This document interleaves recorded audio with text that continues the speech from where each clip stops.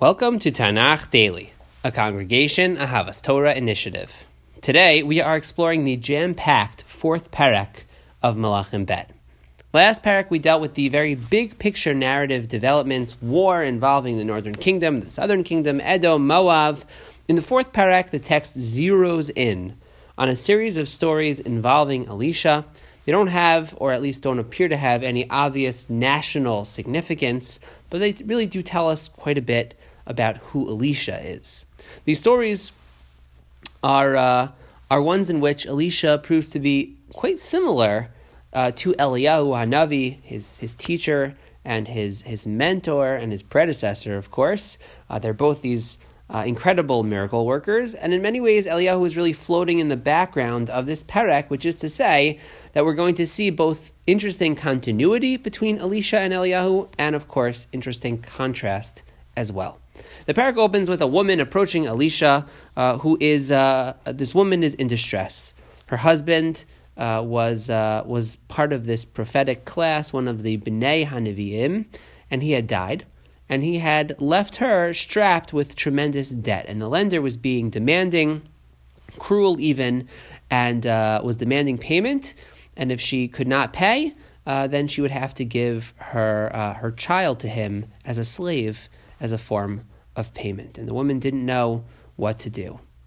And so she comes to Elisha, who springs into action, and he asks her, "What do you have in the house?" She says, "I have a bit of oil." He tells her, "I want you to go to all of your neighbors and borrow as many empty vessels, jugs as you can find, as many as they will give you."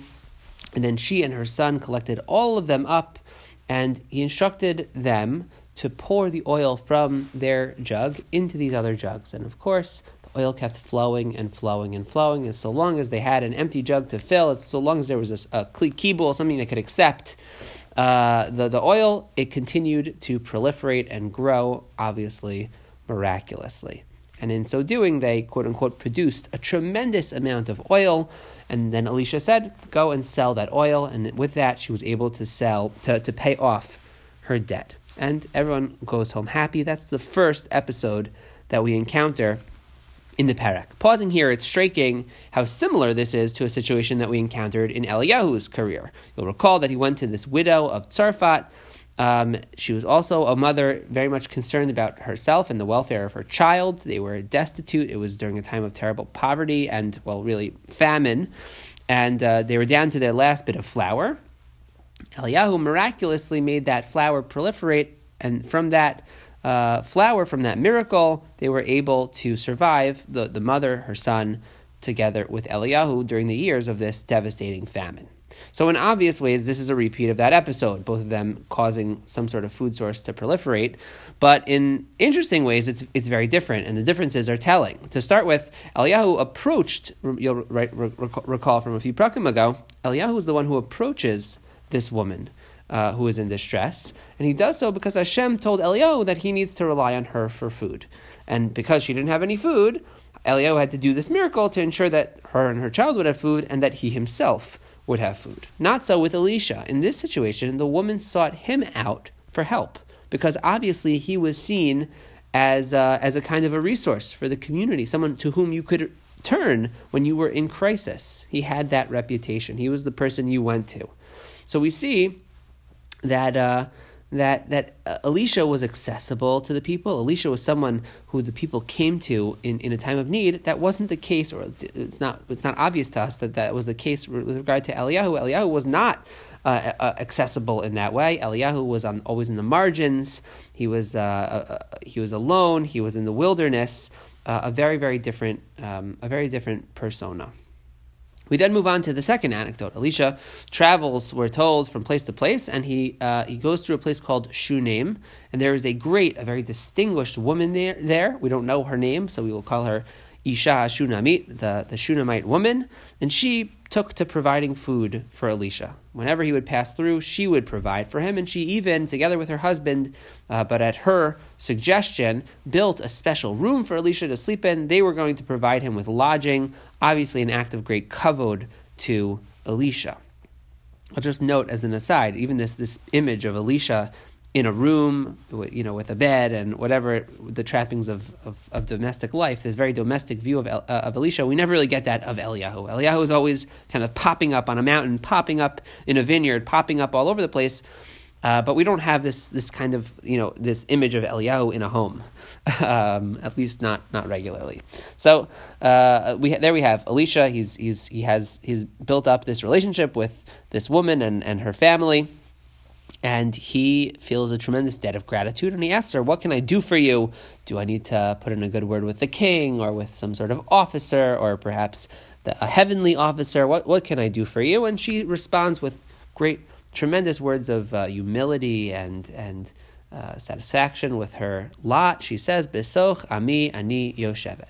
I dwell among my people, which is to say, I have all that I need. It can be interpreted a few different ways, but it's obviously a display of piety.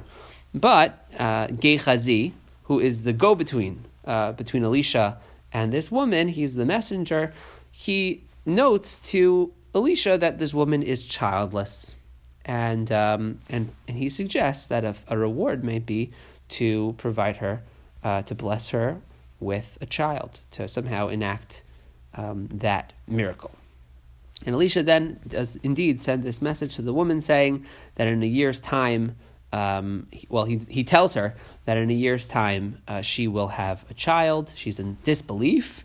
Not in any sort of inappropriate way, but she can't imagine that her lot would change in this way, and indeed she is blessed a year later with a child. But after some time, the child is stricken by some terrible head pain, and he dies.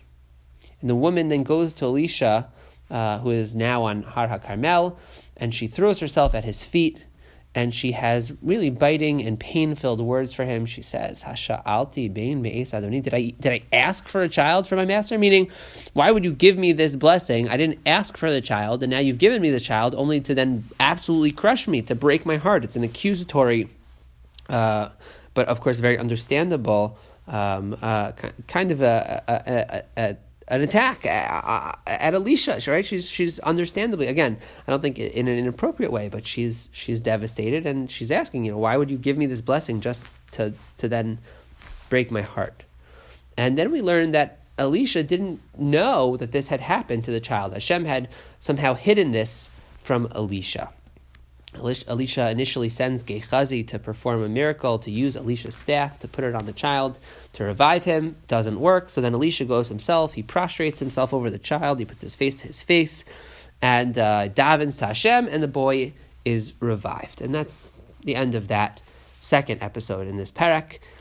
And the story leaves us with so many questions. It's a well-known story, but it's one with a very difficult message to decipher. Obviously, the story is parallel to Eliyahu's experience, reviving the son of this woman of Tzarfat right after he makes the food proliferate. He's with them for some time, and then eventually this child dies, and Eliyahu revives the child. Same thing here. Elisha uses a very similar procedure also in terms of prostrating himself over the child, etc.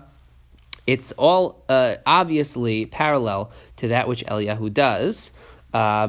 It's very hard, though, to understand the story in and of itself. Why did the child die? Did someone act improperly? Rabbi Alex Israel, in his book, I'll kind of send you there to look at a number of approaches that he presents there. Interesting approaches, varied approaches, some of which you might find almost difficult to bear. Ones that put some of the blame, or really put the blame on the mother, on Isha Hashunamit. But most approaches, and I think the most resonant ones, are the ones that view this as some sort of a critique of Elisha, perhaps going too far in promising this woman a child and doing so without a kind of divine sanction. Now, obviously, if it was totally outside of what was possible, Hashem didn't need to give the child to the woman in the first place, right? There's obviously a kind of divine sanction, if only post facto, in that Hashem ultimately delivers this woman this child miraculously, and of course right on cue. So it's kind of complicated to even kind of tie this up in a neat bow, but perhaps this is meant to be a kind of an overreach by Elisha, and this was meant to be a learning experience for him to see how he needed to change and evolve as a prophet. Again, as I said, I can't tie this up in a neat bow, but I will leave it for you to consider, to think about. But for our 10-minute restriction or thereabout, I definitely need to kind of leave it at that. The parak then continues with yet another story. We're told that Elisha is with the Bnei HaNeviim, his students, in Gilgal, and he sends one of his followers to procure some food. We're told that it's a time of famine. He comes back with certain type of gourd and feeds it to everyone, and they're just horrified. It's so bitter and sharp and disgusting, and it's inedible. And then Elisha places some flour into the pot, and suddenly the food becomes edible. And then we learn yet a fourth miraculous story of an individual, someone who was devout and obviously dedicated to Elisha, and comes with bikurim, with fruits and grains for Elisha. And Elisha tells one of his followers to dole it out to all of the men that were with him, which were 100 men. It was a large gathering of men, but the food was obviously not enough to provide for all of them. Nonetheless, Elisha tells him, just give it out, and Hashem will make sure that it is enough. In fact, Hashem will allow there to be leftovers. And indeed, that was the case. There were enough. There were even leftovers. So we have two stories previously. You'll recall the water at Yericho, and we have the beginning of this parak with making the oil proliferate.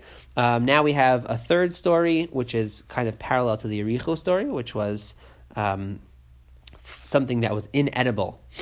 Last time it was water, this time it was some sort of porridge, which Elisha places something in and makes it edible. And then we have yet another story where we have food miraculously becoming multiplied, just like in the situation of the Isha HaShunamit. Not the Isha HaShunamit. The first story of our parak, where we have the food, the oil becoming multiplied. So too here we have yet again another story, this time with the bikurim becoming more numerous and being able to provide for all of the Bnei HaNeviim. Each of these stories really deserves a closer study and a longer treatment.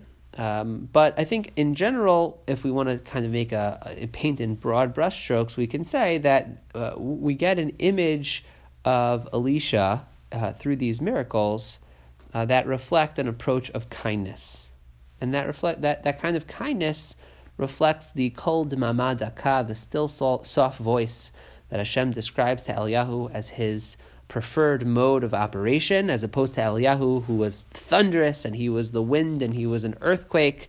Hashem told him that Eliyahu was too strong, and Hashem needed a Navi that would advocate for the people, that would be among the people, and as a result, Eliyahu needed to appoint someone in his place. That person was Elisha. And I think we find that theme of Elisha being this softer voice, this person who's there to render food edible, a person who's there to be present and a resource, very much a man of the people. I think that bears out very clearly throughout this parak. I'll note that Elisha does a lot of what he does behind closed doors. It's not this big spectacle of Har HaKarmel. He revives someone that's behind closed doors. He made the oil proliferate. That was also behind closed doors. And so altogether, the parak gives us a very different image of this Navi, even as he replicates in many ways the miracles of his predecessor and his teacher, Eliyahu HaNavi. That's it for today. Chazak ve'ematz, and happy learning.